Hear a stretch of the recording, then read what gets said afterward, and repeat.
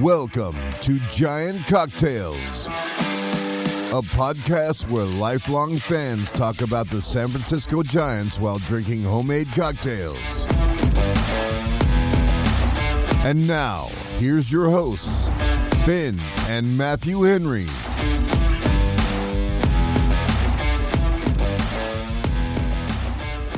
Welcome back to another episode of Giant Cocktails.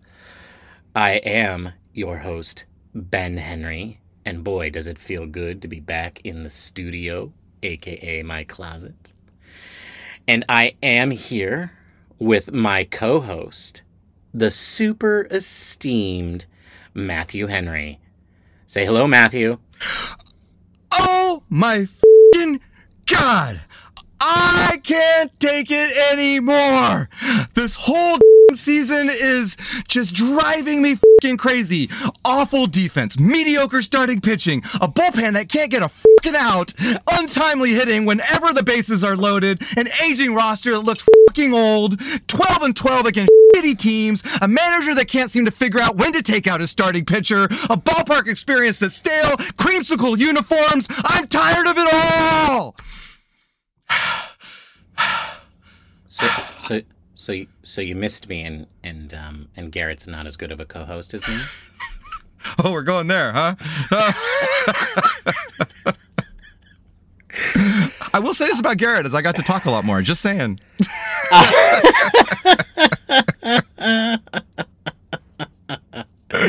Well, this is my show and you're my co-host. That's how I think of it, so it's fine. That's fine. That's right. And you bankroll everything, so I'm okay with that little dynamic. That's fine. That's right. Wow. I forgive the rant, though, because I've been holding that in. I couldn't do it in front of Garrett. And this last week just even compounded it.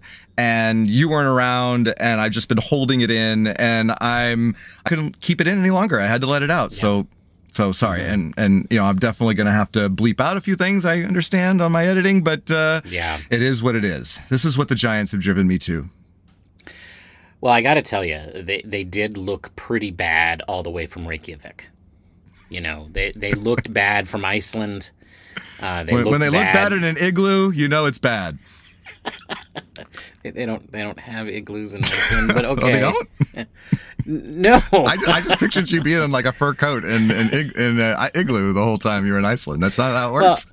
Well, so first of all, Matthew, okay, look, it's the summer, right? I was there during the solstice, and believe it or not, the sun comes out. And the temperature reaches. That's right. It never goes down. In fact, I mean, you were there during the longest day of the year. I was in Iceland. That's pretty amazing. I tried watching the sunset at 12:30 in the morning on the solstice, and I just gave up because it just kind of hung there. You know, like usually when you watch a sunset here in the normal world, it goes down. It goes down, and it actually goes down fairly quickly, right? Yeah. The sun just hung there.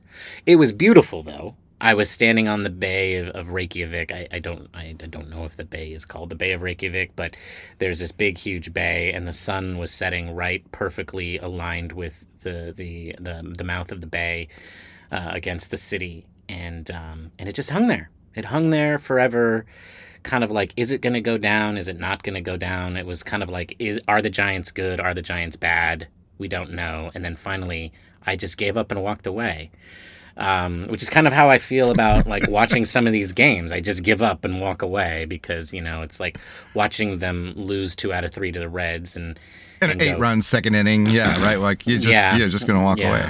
Yeah, you're just going to be like, nope. So anyway, folks, today is Wednesday, June 29th, as we record this podcast.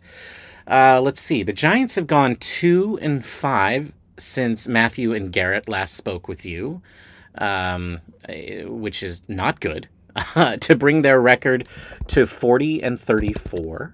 They are still in third place in the NL West, 5.5 games out now as we speak, behind the Los Angeles Dodgers and 4.5 games behind the San Diego Padres. In the wild card standing, they are not in. I think this is the first time I've said it this season. Yeah. They are a game out of the wild card spot. So if the season were to end today, this old, broken, mediocre baseball team would not make the playoffs. They would finish one game out behind the Braves and Cardinals, along with the Padres. As I said, they lost 2 games against the Braves, both of them infuriating in different ways. Then they went 1-2 against the Reds. Tommy Pham had to watch his whole team wear their Pham t-shirts, and then he got to rub it in the Giants' faces in their own ballpark. Because I guess you're cool if you're a jerk now, and good things happen to you when you play old, mediocre, broken baseball teams. And then what happened? They went 1-1 against the not good Tigers and lost again. And I think that was the game that broke you. Was today's game, Matthew? Right? Yeah. Well, especially when Kapler walks out to the mound. He's got Rogers warming up in the bullpen. You know his gut is to go to change. He walks out. He literally takes one step on the mound, says something to Wood. Wood says, "Yes, I got," and he turns around. The mound visit was like half a second, and then 2 pitches later, boom, home run.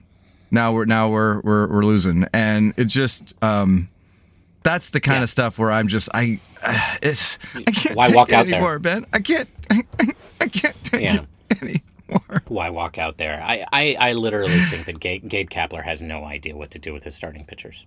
I think he wants to be liked. I think he wants them to think that he's their cool manager, and instead he's just got to be the guy. He's got to be confident of it. It's like, no, this is what you've gotten yourself into this predicament. We're going to now make a change. Instead, he's all in there trying to earn their everlasting love, and I just feel like, stop with that. Obviously, your gut was to make the change. Make the change. Well, he used to be the guy that thought the starting pitchers was just your first reliever. Right? That's why that's why they hated him in Philadelphia. So now he's come full circle. Well, I guess not full circle. He's got 180 degrees, yeah. He's 180 degrees now. He hasn't come full circle yet. We need him to be somewhere in the middle, I think. We need him to make the right decision at the right time. If your instinct is to pull the guy, pull the guy. Don't try to be his friend. Try to win the baseball game. Yeah. Anyway, Bob, hit me with the question. What are you drinking, Ben? Well, thank you for asking, Bob. That's very kind of you. I think everybody knows by now that I've been on a journey the last few weeks. I spent 2 weeks on the island of Kauai, suffering from COVID, and then I, having recovered from COVID, I got back on an airplane and I flew. After a brief stop here in the Bay Area, I flew to Iceland. And today I've made a cocktail in honor of those 2 locations. I have a blueberry rum old-fashioned that I made using Koloa golden rum. I think I mentioned a couple weeks ago that I'd bought one of those sampler packs that you can get, that's like you go to a distillery and you can buy like a sample pack of all the different things that they make. And at least they do that at some spots. They do it at the Koloa Rum Factory in Hawaii, on Kauai anyway. So I used the golden rum as the base of my old-fashioned. And then while I was in Iceland, I resisted the huge temptation to buy yet another gin, because they make all kinds of gin in Iceland. Like, drinking in Iceland is a huge pastime. And I think that's because it's so darn cold there. I was there during during the beginning of summer, and the temperature never reached 60 degrees Fahrenheit. I think the hottest it's ever been on Iceland, I looked it up, is 87 degrees. In one particular location on the island, and that was in 1939. So when people tell you they call it Iceland because they want to trick you and make you think that it's not as beautiful and great there as it is, that's BS. I mean, it's always cold there, right? But it's beautiful. So my impression of Iceland is it's beautiful and it's cold. And they make a lot of liquors. And so one of the things that they make is a blueberry liqueur. I believe they call it blueberja liqueur, something like that. They don't say it like a Russian. They say it like an Icelander. Blueberja. Blueberja? I don't know. Anyway, I use that as my syrup instead of a simple syrup. I did about 3/4 of an ounce of that, and then I put in a little bit of lemon bitters and a drop of Peychaud's bitters. I expressed a lemon peel over that, and then dropped the lemon peel in for garnish. And I've got 2 Luxardo cherries in here, and it is very, very good. I will say that the blueberry liqueur was not sweet enough.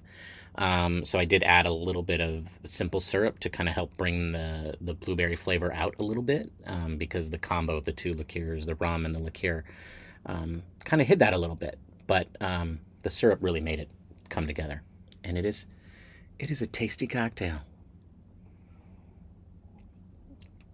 It's almost all gone, actually. So did you make a double? I didn't make a double because I had those stupid sample bottles. Oh, that's right. Yeah. Well, that'll teach you. I don't know. That will teach me. Buy the whole bottle next time. Buy the whole bottle. Well, actually, you know what? I really am against those little bottles, right? Yeah, Like, I think those little bottles are horrible because either it means the liquor is bad, or you are going to want to have a double and it's not going to be there for you. So, yeah. Anyway, that's what I'm drinking, Bob. All right. What are you drinking, Matthew? Well, Bob, I've come to the point of my giant cocktails journey where I've got a lot of different booze in my liquor cabinet. And then I think, as I've mentioned in the past, my garden even now has kind of a cocktail feel because I've been growing herbs to complement some of those cocktails. And so I came across a recipe called the Old Thyme Sour. And thyme as in the herb thyme. And I have a thyme plant out in my garden. And so this was probably the most involved cocktail that I've made in a while. First, you have to make a certain cinnamon thyme simple syrup. And so that, which isn't hard. I mean, it takes 5 minutes to do this. But you took a cup of water, a cup and a half of sugar, a few sprigs of thyme, and a cinnamon stick. And you bring the water to a boil, you throw the sugar in, you get that to dissolve a little bit, and then you throw in the herb and the cinnamon, and you let it simmer for about 10 minutes under low heat. And then you take it off and let it sit for another 15 to 20 minutes while it cools. And the syrup is really good. It's got this herbal kind of hint from the thyme, and then at the end it's got this little spiciness from the cinnamon. So good. And I've been using it in old fashions and all sorts of things now because I've got I made a lot, so I've got this simple syrup. But once you've made that, then you can put the rest of your cocktail together. And so the first thing you're going to do is you're going to take an old-fashioned glass and you're going to put a couple more sprigs of thyme in the bottom of the glass, and then you're going to do half a tablespoon of chartreuse. Of green chartreuse. And you put that in there. That's kind of a medicinal but it's really good. I really like the green chartreuse. And you let it soak onto that. You get that thyme all soaked up. And then meanwhile, while that's doing that, in a cocktail shaker, you add 2 ounces of an Irish whiskey, a half ounce of elderflower liqueur, 1 ounce of fresh lemon juice, a half ounce of that cinnamon thyme syrup that we made, and then an egg white, and then a dash of bitters. And I put good old Angostura.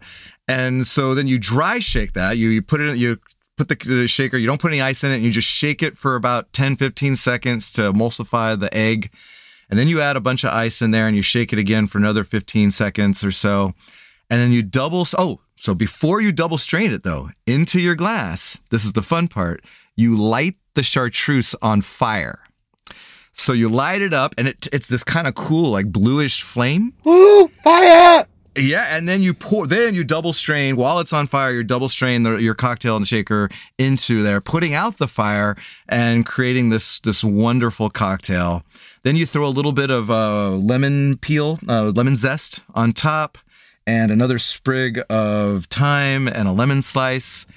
and it is a lovely sour. It's a little bit of work, but it is a really sophisticated sour, and it allowed me to use all these different liqueurs and the Irish whiskey, which I don't know if I've done since we've been on Giant Cocktails. So overall, I would give this an A. It is a really nice, refreshing cocktail. I'm gonna take a sip right now. Very nice. Wow. Very nice. I've got a few things to say about that cocktail. I think after a cocktail of that magnitude, we need to break that down a little bit. So my first question is about this simple syrup. Did you ever just go and just like drink the syrup? I did. After I was making it, I have a bottle, like these bottles that have little tops on them that I put my syrups in. Mm-hmm. And I made too much for that bottle. Like I filled it up. So I had probably about a quarter cup still left in the pan. And I might have been pretty liberal with kind of sucking on some of that. Yeah, like it was a quarter cup of syrup. Maybe even not that much, but it was enough to where I could get a spoon in there and kind of lick the spoon and be pretty good. And then I brought my son in and was like, "Hey man, taste this," and he was all like, "Yeah, that's really good." And I was like, "Yeah, too bad you'll not taste this ever again." But it was really good. And yeah, I definitely would not have shared that. I would have drank it. I would have put it into a glass. I would have just consumed the glass, and then I would have licked the pan. Well, since then, I've put that stuff in a bourbon and a rye old fashioned. I tried a gin old fashioned with this. I mean, it's a pretty diverse with that spice, right. The cinnamon, man. It's so good, so good. Anyway, another question. Well, second, just comment I do a question. When you light the chartreuse on fire, what color did it burn? It was like a bluish green. Yeah. Yeah. Sometimes that cannot be seen. So I would just warn our listeners, if you're lighting a liquor on fire, sometimes the fire is invisible, especially in a very bright room. So you might not think it's on fire, but it is actually burning. So be very cognizant of the fact that you have a burning liquid. Yeah, that's a good point, because it is, I mean, I could tell because I knew that I'd lit it on fire and I could see a little faint of flame, but it was not very visible. Right. It was faint. Right. Yeah. Also, we're trained professionals. We do not recommend that you light liquors on fire in your own house. Whatever. I'm not trained at all. Light that baby up, man. Light it up. I mean, not the house, just the cocktail. All right. Just the cocktail. Yeah. Just be careful, folks. Be careful, folks. That's the one thing I wanted to point out is sometimes I will say that I do have a fire extinguisher in my kitchen, and not because I'm lighting cocktails on fire, it's because I'm that bad of a cook. But I do have that. So, I am ready if the cocktail gets out of hand. Well, if we ever need to transition this show to something other than baseball, and given the fact that most Giants fans don't even want to hear or talk or think about the Giants these days, that might be advisable. Maybe we could go into like a tips and tricks of how to be safe in your home.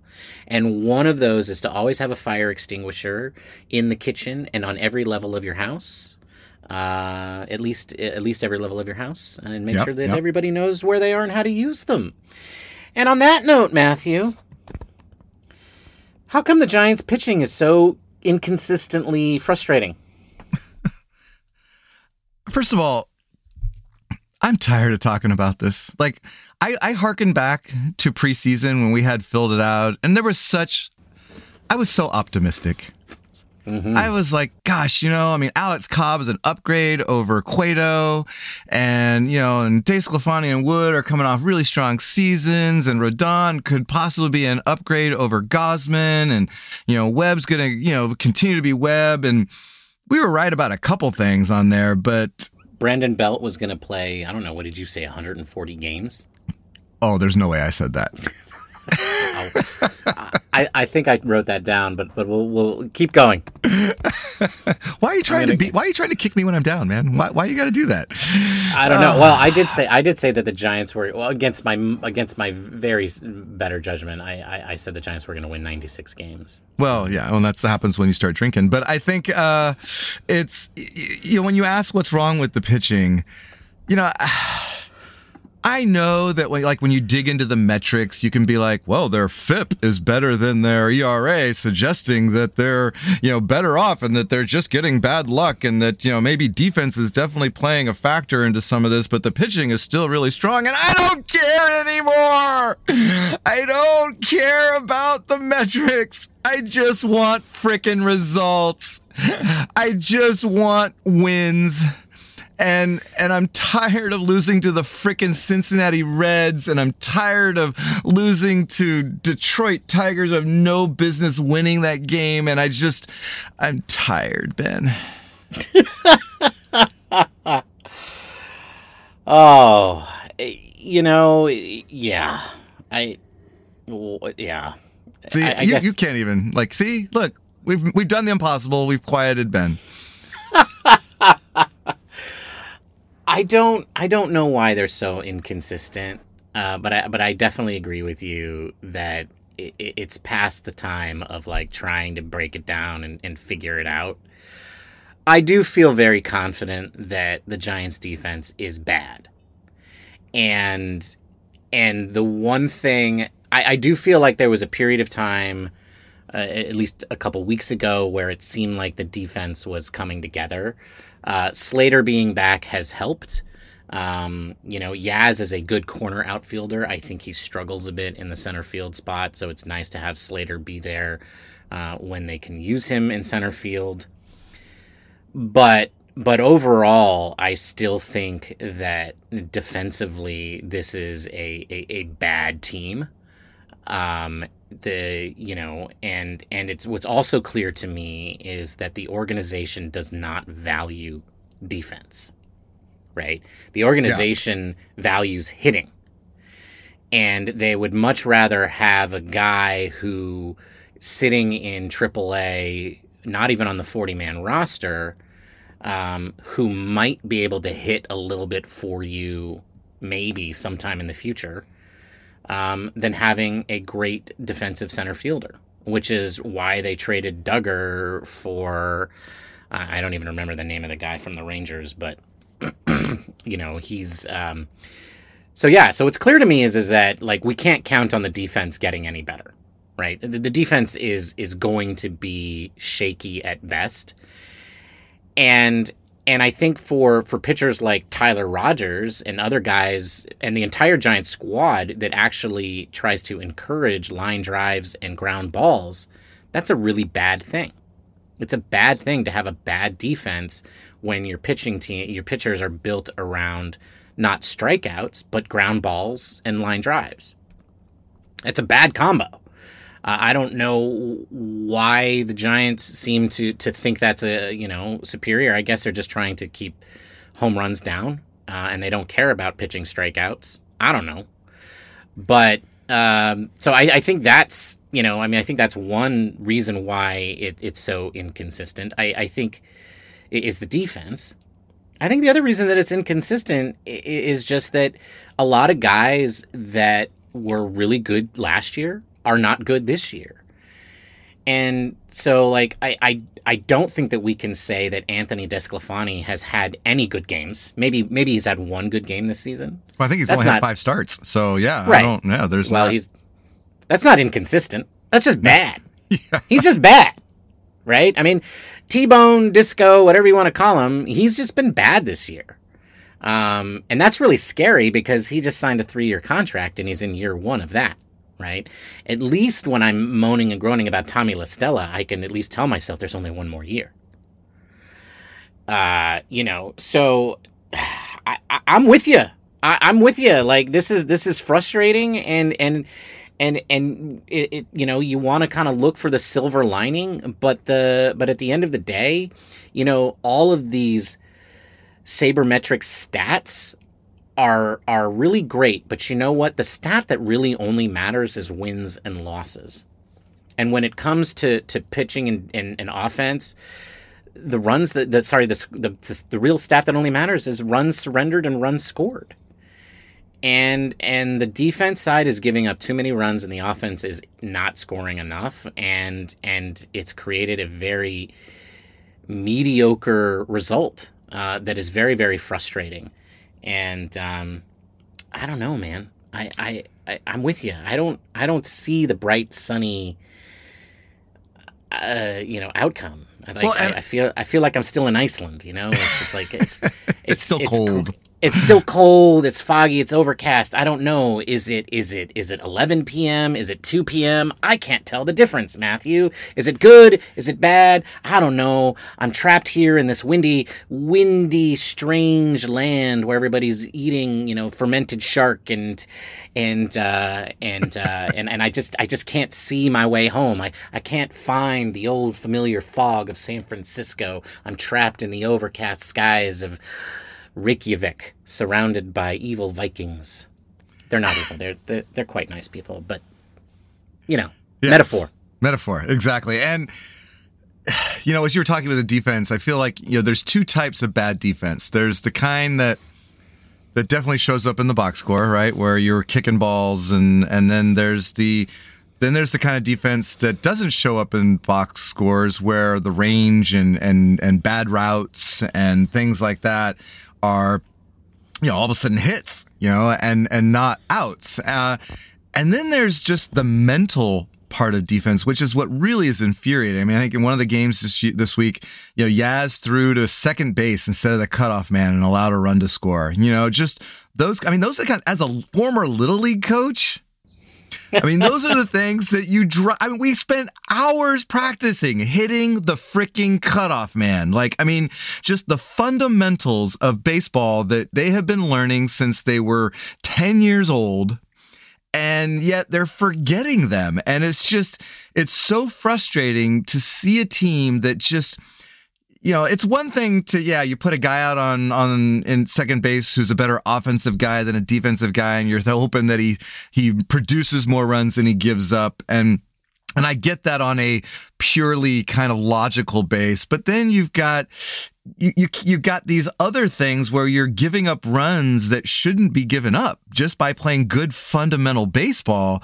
And it's hard to defend that. And I just, So I guess if I'm going to maintain my eternal optimism, that's an area where they can improve. I mean, you can't improve range, so to speak. You can't really improve, if you're not used to playing center field, maybe the only way you improve is by playing center field, but you don't want to do that in the middle of a pennant race. I mean, I feel like the only thing that we can improve is the good fundamentals. And yet, so maybe there's some chance for improvement there. I think the other thing that really maddens me is this is last year, even though we had some hiccups with the starting pitching, the bullpen after the first couple of weeks of the season was our strength. And this year, the bullpen is just all over the place. And, outside of maybe Dominic Leone, Brebbia has actually been okay. But then you get Tyler Rogers is probably the most snake bit pitcher in the league. I mean, he probably leads the universe in soft hits, I mean, how many, I'm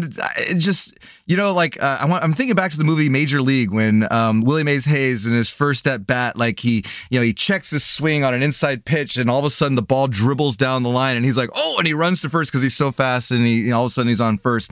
I feel like that's every at bat for Tyler Rogers, right? Every at bat is these excuse me swings that just happen to find a hole, and all of a sudden he's got bases loaded and nobody out.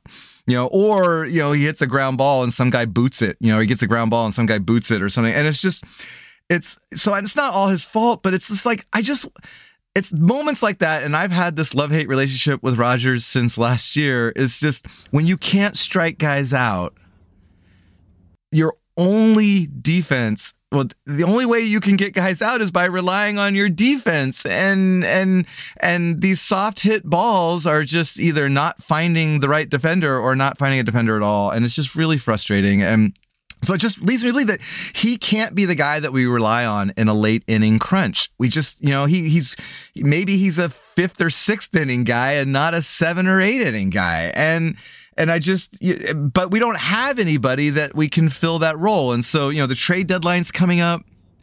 And Zaidi was, interviewed and said that, that you can expect some movement, maybe even sooner rather than later. Well, I want it to be sooner, damn it. Like, go get whoever you're going to get, whether it's, I don't know. I know Pittsburgh's got a reliever that could be really helpful. Cincinnati's starting pitchers, are still, who seem to have maybe that's one way we can beat the Reds is by getting, their pitchers on our side because, whatever it is, we need to do something and we can't just stand pat on this team. They can't hit that Molly guy, Tamale. That's right. Yeah, and go get him, man. Well, yeah, I mean, they should have gotten him before he got to pitch against them again. Well, first of all, I think it's, I do want to point out that you said the only hope that the Giants have to improving their defense is to get smarter. And play more intelligent ball. I don't know that getting smarter is really an option either. I will also say that I wonder about Tyler Rogers. If your thesis is that Tyler Rogers needs to have a strong defense behind him, particularly middle infield. And really, I guess anywhere, right? I mean, he needs to have a good first baseman and third baseman as well, right? To take care of all of those dribblers that come off of his opponent's bats. There really doesn't seem to be any good inning for him to play for the Giants, right? Like you cannot bring him into a situation where there's runners on base. Right. Yeah. Because now he has to be perfect, and you can't have a dribbler that Thairo Estrada can't handle, because that's going to allow a run to score, right? Tyler Rogers he's at his best when he starts with a clean inning because he has maximum chances for badly hit balls to turn into outs. So, if Tyler, so my question is, can Tyler Rogers and his ability be maximized by the Giants at all with their horrible defense? And if not, would it behoove them to actually trade Tyler Rogers? Which is ridiculous. I mean, it's a ridiculous thing to say. Yeah, that is ridiculous. How about trade somebody that we could actually? Well, no, you can't trade Longoria, you can't trade Crawford, you can't trade La Stella, you can't trade Belt. So yeah, and we're not going to trade. We're not going to trade for anybody that makes us better defensively. We know that because Farhan will not do it. Farhan thinks gloves are useless, and he only wants bats. Right? That's why he got rid of Duggar. That's why he got rid of Dubon. He wants guys that can hit the ball. He doesn't care if you can catch. So they're not getting any better defensively. We didn't get Yermin Mercedes to improve our defense. We didn't get that guy from the Rangers to improve our defense. Those guys are both DHs or bad outfielders. And so it's clear that the defense is not going to get any better by bringing somebody in. So the only hope is strikeout pitchers, right? I mean, and you really have to rebuild this whole rotation if you want strikeout pitchers. Because how many strikeout pitchers do the Giants have? I mean, Wood sometimes can have. He had a good strikeout game today. You got Logan Webb. It's you got Camilo Duvall, Rodon and Cobb when he's healthy, maybe. Nobody else is considered a strikeout pitcher. I mean, they're contact, pitch to contact, ground balls. All of our starting pitchers, I think we lead the league in home runs allowed, fewest home runs allowed. So we keep the ball in the park, but we still allow contact, and you got to be able to field those balls. Which the Giants for this year can't do. And my argument was, Steven Duggar was a huge part of that last year. Right. Yeah. Steven Duggar was a huge part of the Giants' defense last year, along with some other guys that Tauchman most notably, that aren't with the organization, and Steven Duggar isn't with the organization anymore either. Right. So, yeah, I mean, I guess the only hope at this point is, let's go find some late innings guys that can strike people out, like Camilo can. right? Yeah. Who I think arguably at this point has been our most consistent guy. He's blown, I know he blew the save on opening day, and the Giants won that game anyway. How many other blown saves does Camilo have? Oh, I don't know. You're going to make me go look that up? I don't know. No, I'll look it up. I'll look it up while I'll tell you that Brandon Belt can miss one more game for the rest of the season, and you still have a chance of your pick for the number of games that Brandon was going to play this year to being true. The over and under that we put for Brandon Belt was 110. Okay. So I knew it wasn't 140 because I wasn't that drunk. No, I'm sorry. It was 105 was the over under. Okay. I went over. You went you went over, and then we also both made an exact guess. Your exact guess, Matthew, was 125. He can miss one more game. And then play. He has to play every single game for the rest of the season. To hit 125? To hit 125. Well, I still haven't. So you're telling me there's a chance? Yeah, baby, you're still in it. I will tell you this: we also both said that Joey Bart was going to finish ahead of Seiya Suzuki in the Rookie of the Year voting. If we change that to Gonzo, I think that's almost going to be certain to be true. Suzuki has not been all that in a bag of chips, but he's certainly been better than Joey Bart. Let's see. Camilo, blown saves. Where are blown saves?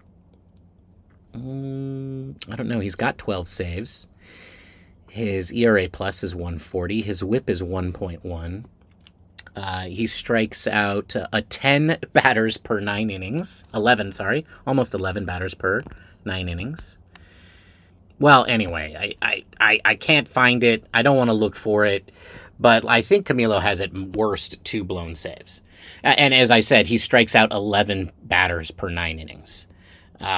And then I think Dominic Leone is also up there on the strikeouts. But other than that, it's the rest of our relievers don't strike people out. And that just seems to be a really bad mix when you got a bunch of really old men who can't move playing defense for you, or really slow dudes who could never move playing in the outfield. And your theoretical starting second baseman has to be a DH because he's so injured. I think the only hope for really improving the defense and the Giants' pitching woes is to increase strikeouts. And you're really only going to do that by bringing in new people. So I have a candidate for you. Okay. For the trade deadline. So David Bednar from the Pittsburgh Pirates. Yeah, I'm looking at bad teams that have really good players. 12.48 Ks per 9 innings. Yeah. His average fastball sits at 97. Yeah, that's the kind of difference maker I want to see. And last year we didn't get that, right? Last year we went Chris Bryant, and arguably could have used another firearm in the bullpen, in the playoffs, right?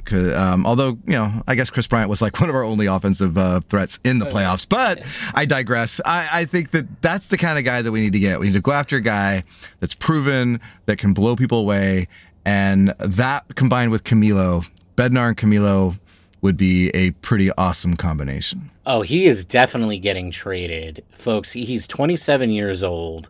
His whip is 0.877. He walks 2.5 guys per 9 innings compared to a strikeouts of, Matthew said, 12.5 per 9 innings. His ERA plus right now is 2.38. That means he's 138% better than your average major league pitcher right now. He has pitched in 28 games this season, pitching 35 innings. Matthew, I'm salivating. Yeah, right? This he's too good, though. The Giants will never get him. Somebody else is going to just spend more than the Giants are willing to spend. Wow. But no, the Pirates definitely trading this guy. I wonder how many years of arbitration he has left. He's still got a couple of options left, from what I remember. He's got a couple of options left. It's going to cost a lot to get him, for sure. But let's get him today. Well, that's the kind of dream, right? I mean, and I guess that's kind of the big question mark is how invested are the Giants on this season, and how are they going to balance that versus their long-term plan for prospects, impacting the major league club? I think most teams would probably go all in on a team that's, on pace to win 90 games or whatever, and have a chance to do well in the playoffs, because how often does that happen? But I think the Giants are different. I think Zaidi and his history with the Dodgers is, we're not going to build a team that's good now. We're going to build a team that's good now and in the future. And I think in that respect, they're probably not going to behave like the typical team that's, in the playoff hunt. Having said that, they've gotten guys in the past, right? I mean, we've gotten Chris Bryant. What I mentioned last week with Garrett was one of the key things from last year was getting Watson, late in the season, and really fortifying the bullpen in a way that we didn't even know that was going to be something so important. And so my feeling is that's the kind of move that Zaidi is going to make, right? He's going to really kind of look for those kind of guys that's going to maybe be an improvement on a Littell or a Garcia, or, and not really go for the top line kind of guy. But man, I'd really like it if they did. It would be, and I guess it depends on what the Pirates are asking for. And they should be asking for a lot, right, for a guy like that. But again, relievers aren't as expensive as power hitters. So maybe you're able to get them for a couple of prospects that we can afford to lose. I don't know, but it'll be interesting to see how deep are we into this, and how much do the Zaidi and the Giants want to go all in on the season. I think, I don't know. I think that extra round of the playoffs really, really kind of changes the equation, right? Because it used to be like if you have a chance to make the playoffs, you take it, right? Because if you're in the playoffs, you really have a strong chance of winning the World Series, right? Yeah. But now with this extra round, where if you're one of these lower qualifiers, you have to go through a much more difficult journey than the teams ahead of you. I don't know. I don't know that it's as worth it as it was, right? When half of Major League Baseball makes the postseason, I don't know that it's worth to invest as much, especially for a team that is really focused on building for the future, as the Giants are. They have really not been willing to give up some of these higher rated prospects. But as you say, maybe they can put together a package of enough of mid-level guys that will make an organization like the Pirates make the deal. I don't think the Pirates are historically a very intelligent team when it comes to doing things like these. So maybe they could be hoodwinked, and maybe there's a place where the Giants feel like they have a lot of depth, and so they could afford to send some higher chips for it. But I think it also begs the question, is it enough? Is it enough to get one good strong reliever? I think where it's enough, I mean, obviously you have to get to the postseason, but where something like that makes an immediate impact is in the postseason. And you've got these, short series, and you've got, maybe a rotation of 3 starting pitchers. And, I feel like the more bullets you have in your bullpen in the postseason, the better. So in that respect, yeah, I think it's worth it. And it's better than relying on a guy like Rogers or McGee, especially relying on McGee to be that 8th inning guy when, he's, you never know what version of McGee you're going to get. And so I just feel like that they have to do something. They can't just leave it to what we have. I don't know. Maybe you're right. I just look at things like Anthony DeSclafani and that bleep show.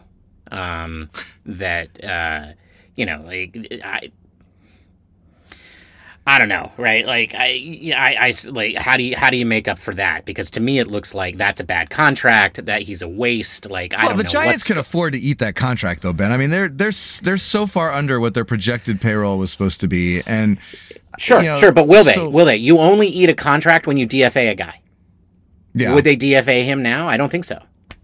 I think they're committed to T-Bone for at least this year. At least. I agree. Yeah, they're not going to DFA him now, and I think that they probably which means he takes up a roster spot. He takes up a roster spot, though. Yeah. And he's unreliable. I'm sorry, I'm done with him. Like, I just don't think that. I appreciate what he did for the Giants last year. It was fantastic. But given what he has done this season, either there's something seriously, seriously wrong with him and his body, or it's just he doesn't have it anymore. And maybe they can fix it, maybe they can't. But like it's been a lot of baseball season, and he's been a lot of bad. So you're saying that Disco is dead? I'm saying that Disco is dead. That is correct. I'm calling it. Disco is dead. And how do they fix that problem? You got to carry him on the 40-man roster. They are going to do that for the rest of the season. Maybe they figure out that unless they again, like he's injured, he's not quite what he needs to be. Maybe there's some, we don't know, but I wouldn't put it past them to be like, hey, man, you've got this dead shoulder. Let's put you on the 60-day IL. And he's definitely got an injury, man. Yeah, he's got whiplash. That's right. Yeah. His whip is inflamed. His whip is super inflamed to the point of whiplash. Yes. That is correct. So definitely could use some time on the long-term IL. I mean, the good news is Jacob Junis is coming back, and so hopefully he will continue to be the pitcher that he has been this season. Right. Well, the good news, I heard Susan Slusser today from the San Francisco Chronicle say that apparently he's on track. He's fat. His hamstring is healing a lot faster than they had hoped. That he's getting close to facing live hitting rather, and he may be back as early as mid-July, which would be a huge bonus for us. Okay, so for the optimists out there, Jacob Junis is coming back. We're going to trade somebody for this Bednar guy from the Pirates. It's going to be the perfect deal because the Pirates are stupid, and they're going to take somebody. Or they'll get the next Brian Reynolds for from us. True. I mean, so they might want to trade with us because it's been good to them in the past. That's true. That is true. So that's how we fix the pitching staff. But Matthew, I'm the pessimist in the family. We both know that. Yes. I have another thesis about the Giants, the 2022 Giants. And that is? They only have one good ball player on the offensive side. There's only one good Giant. Really? Yeah, there's one. One good San Francisco Giant. And that is Mike Yastrzemski. As Mike Yastrzemski goes, so go the Giants on offense. When Mike's hitting, the Giants score lots of runs, and all of this bad defense and bad pitching just doesn't matter as much. When Mike's not hot, the Giants suck. He's the only guy that can play every day. Literally. The entire organization. I think from all of them way down to AA. All the way down to rookie league. Mike Yastrzemski is the only player the Giants have in their entire organization that can play every day. He is a strong corner outfielder defensively. He's a decent center fielder. He's got a great arm. He comes prepared every single day. He is the heart and soul of the San Francisco Giants. And when he's good, the Giants are good. And when he's bad, the Giants are bad. And that's a lot to put on one player. That's my thesis. The Giants don't have anybody else. It's all Mike Yastrzemski. Well, that theory may have merit considering he has struggled this last month, and the Giants have too. So, I'm going to say that's probably true because, this team is so built around the platoon situation and relying on old guys to produce, and it all came together beautifully last year, and this year we're we're kind of, treading water in a lot of those areas. And yeah, I what you say is true. I think, when Yastrzemski is hitting, he is, driving in runs. He's putting a lot of pressure on the defense and, with walks and all of that. Yeah. What happens though when he's not going well, right? And they lose. And I'm sitting here thinking of like who could pick up that slack. And the immediate answer to me is like Brandon Belt, who has recently, now he's playing every day and getting back from his injury. And according to you, is going to play every day for the rest of the season. Correct, right? I mean, he's going to get to his 125 games. And, correct. And in that respect, that means he should hit like over 30 home runs, and which clearly is not going to happen. And so, I apologize for my drunken optimism in preseason. Preseason, you say things because you're just so excited about the possibilities, and look, Matthew, and you have a couple of drinks and it's just everything seems right in the world and nothing can go wrong. And then you even forget that the guy you're talking about, gets concussions by walking in the outfield and getting hit by balls, and gets COVID 3 times, and just you forget that that's the guy you're talking about. And so and I'm the biggest Captain fan. I love Brandon Belt, but clearly we can't rely on him to be Brandon Belt. And I think that this season, unless he turns it around real fast, is his last in a Giants uniform. And and so that's kind of sad in itself now that I think about it. So thank you for bringing me down that to be depressed. But you're welcome. You're welcome. But you're right. We don't have anybody else. Like, I can't think of. I mean, Longoria is starting to heat up a little bit now that he's playing. But we don't have anyone that's like. I mean, Luis Gonzalez was kind of the guy, and then he gets hurt. And then he may not even come back to the club because he's the only guy with options. So, he's going to be be the hottest guy in Sacramento before we know it. And so then now I'm thinking like if I'm a new Giants fan, whose jersey am I buying? Whose jersey are you going to buy on this team? I mean, Austin Wins, like that's going to sell. Those ones are going to go flying out the window. Oh, man, screw you, Ben. And now I'm even more depressed than I was at the beginning of this podcast, and that was saying something. So my work here is done.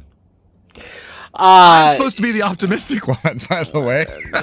Yeah, well, look, I'm supposed to be the one who lives in reality land.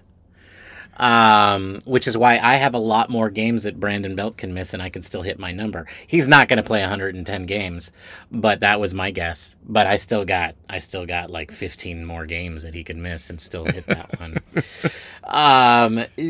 Well, my point is that about Yaz is like you were asking who else is there. Well, there's Brandon Crawford, right? Brandon Brandon had a career year last year, and nobody would have expected him to follow that up with the same kind of year. Unfortunately, he's followed it up with one of his worst years. He's not quite as bad as he was in 2019, but he's not great. Well, I'm hoping that this trip to the IL is the elixir that he needs. I'm hoping that he can come back and be a reasonable facsimile of the Brandon Crawford we know and love.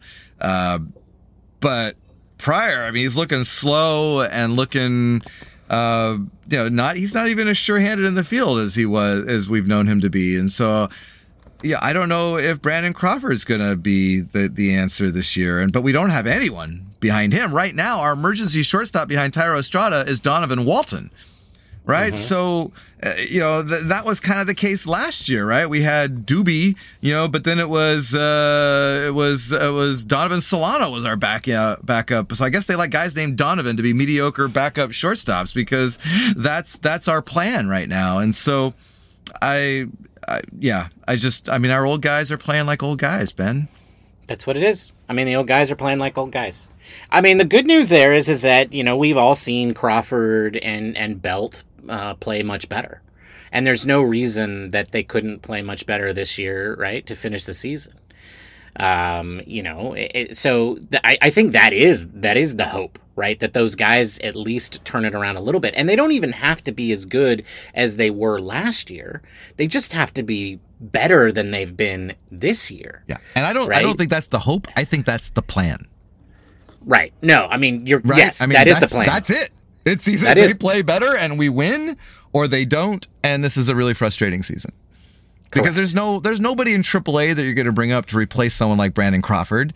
There's no one that we're going to trade for. You're just not going to get rid of Brandon Crawford. You're just not. And so he's got to play better, or it's going to be a long season. Yeah, and I think my point about Mike Yastrzemski is that, my point is that there are no other options, right? Like, unless you're willing to trade a significant portion of your up-and-comers, which I do not think the Giants are or should do, you're just not going to find another everyday player. You're just not. Like, there are no answers here. This is the team that the Giants are going to roll with for the rest of the season. Yeah, they might make some magical moves. They might find somebody that fits in, and they finally catch lightning in a bottle, right? Like they've been trying to do with a lot of these guys like Mercedes and whatnot. But the main point is that you're not going to find another Mike Yastrzemski. The next Mike Yastrzemski is going to be a young guy who comes up from the bottom of the organization, and those are the guys whose jerseys you buy. I mean, you can't even. I would probably buy a Yaz jersey just because it's cool to have Yastrzemski on the back of your jersey. That's just cool. That's the one that I would buy too, for sure. But I mean, I would buy a Camilo Doval jersey. That's my guy, right? And I think, Logan Webb, maybe in that conversation too, right? Yeah, I think those are the core of your team right now. It isn't, I don't know that this is the time to have this discussion, especially since we're running up against the hour here, but maybe sometime in the future we should talk about what is Mike Yastrzemski's future with the Giants. He's 31 years old, so he's on the older side. But, he's still a good ball player. Right. Oh, and he's under team control for like 4 more years. I mean, he got such a late start that he's not even going to be a free agent for a while. So I think he's basically never going to be a free agent in his career. Right. He's going to be, he got such a late start that he will never. Wow, folks, do not do a deal with the Baltimore Orioles. They are just evil. they're just not. They're so bad. You get drafted by the Orioles, just sit out. Yeah, like especially if you're good. Like, especially if you have potential, they don't know how to get it out of you. Like, they had Yermin Mercedes in their organization at the same time that they had Mike Yastrzemski, and they're not too different in age, right? They're only 2 years apart. Yeah. There's some really bad organizations in baseball. Man, the Orioles are one of them. The Pirates are one of them. Oh man, and the Angels. Hey, they know how to fight though. Oh my goodness. Yes. Yeah. I mean, I don't want to make this an Angels podcast, though, too. There was a couple days, or I think it was yesterday, or maybe it was today, the day before. But Mike Trout was just sitting in center field watching his relief pitcher tip his pitches and get torched. And he's literally out there in the outfield, like, demonstrating how he's tipping his pitches. Is that right? I missed that. Yeah. So that's how things are going in Los Angeles. But just be like, that was the point, just calling timeout and running in off the mound from center field. To tell him not to do that? I don't know.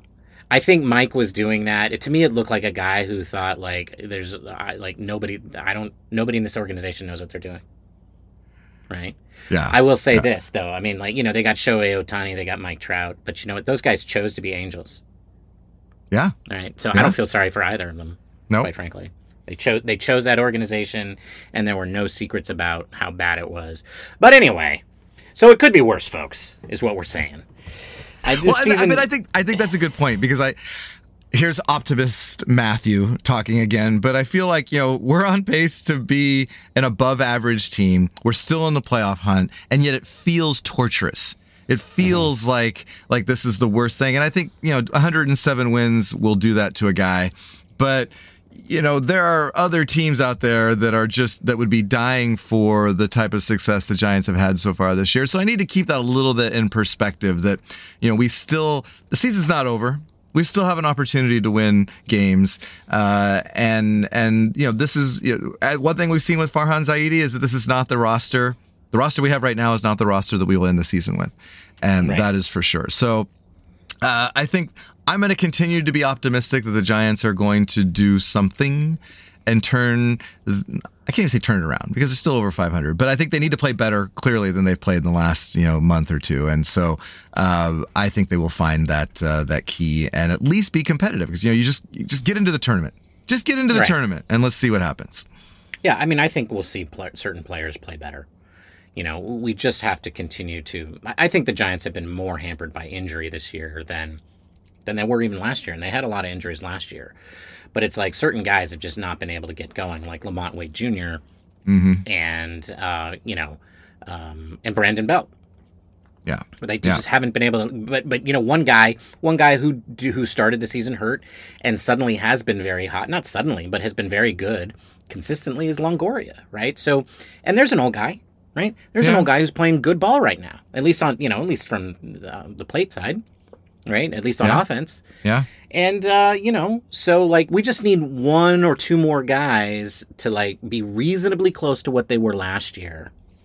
And I think the Giants have a chance. And if Mike, as long as Mike Yastrzemski, can turn it back around, then we know how he impacts the team. Yeah. So, then we can just spend most of our days complaining about the bad defense because that is not going away. All right. Well, so I mentioned in my rant that we were 12-12 against teams that were 500 or below. And I think last year, I don't know the exact number, but it was something we were like 70-20 or something ridiculous against teams that were below 500. And so looking ahead to next week, we've got the White Sox, Chicago White Sox, and the Arizona Diamondbacks, both teams under 500. And, this is the stretch that we're supposed to be taking advantage of. And, we need to do better going forward. And so I don't know. What do you think, Ben? White Sox? We got to split? White Sox? Tony La Russa's team. Yeah, I mean they are. I think they've been scuffling recently, right? But I think they're in second place. But they're 3 games under 500, aren't they? Yeah. We gotta kick them in the questionables. Well, they're 4-6 in their last 10. Their run differential is -45. This is a team that is not good on paper, and we should be beating them. Yeah. I think my euphemism was questionable. We should kick them in the testicles while they're down, is what I meant to say. I'm just not going to use a euphemism at all. I would really like us to run up the score and have some unwritten rule breaking just to see Tony La Russa lose his freaking mind. That would be quite nice. Yeah. And let's make Yermin Mercedes the star in one of these games just for good measure. That would be I want Yermin Mercedes to come up in a route and swing on a 3-0 pitch and hit a home run. That's what I want against Tony La Russa, just to see that guy's head explode. Correct, but the San Francisco Giants players, no brawls, please. No brawls. You're too old. You're too old. Who's scrappy and young that we could throw out there? Austin Wins, maybe? Austin, go lead it. Yeah, Austin's going to be the one guy running out there. Yeah. Everybody else is be like, we picked our champion. So what's interesting is that we got 2 off days this week, and then we have no off days over the next, 2+ weeks. So we have 3 games against the White Sox Friday, Saturday, Sunday, and then a 3-game stretch against the Diamondbacks in Arizona on Monday, Tuesday, Wednesday. So, and then we go straight to the Padres, and then Arizona back in San Francisco, and then we host the Brewers, and then that leads us up to the All-Star game. So there is no breaks from now until the All-Star break. No breaks, no excuses. That's right. And we should be winning these games leading up to the All-Star break. I mean, the Milwaukee series probably be the toughest one, but darn it, let's get on a run here, Ben. This is where they turn it around. You heard it here first, folks. All right. Well, hey, Bob, why don't you tell everybody where they can find us as we close this episode out? Follow us on Twitter and Instagram. That's right. Follow us on Twitter and Instagram at Giant Cocktails, where you can find our recipes. You can find my very complicated recipe today's. I'll put that up tomorrow when we publish. Make sure you can find Ben's Old Fashioned on there. And then, have fun with us on Twitter. We have a lot of fun over there. I will say this last weekend, I was so depressed. I didn't really tweet that much. I was just like, I'm so depressed, but I'm gonna shake this funk, and we're gonna win some games. So, 2022 starts now. That's right, starts now. I might go into the voiceover game. I can go to the voiceover game. Yeah, you could be Watch on out, Fiverr Bob. yourself. That's Watch right. out, Bob. I'm coming for you. You can find Ben on Fiverr. Anyway, all right. Well, Ben, it was great having you back. It was fun having Garrett last week, and but it's never the same. It's always interesting having somebody new on, but it's also a little different. And glad to have you back. And particularly because the welcome back just isn't the same without you doing it. So it's welcome back. All right. Well, everybody, I hope you enjoyed this. We'll see you next week. Ben, cheers, my friend. Cheers, Matthew. Bye, everybody. Bye.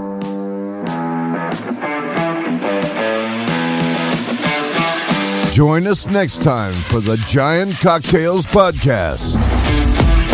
Until then, bottoms up.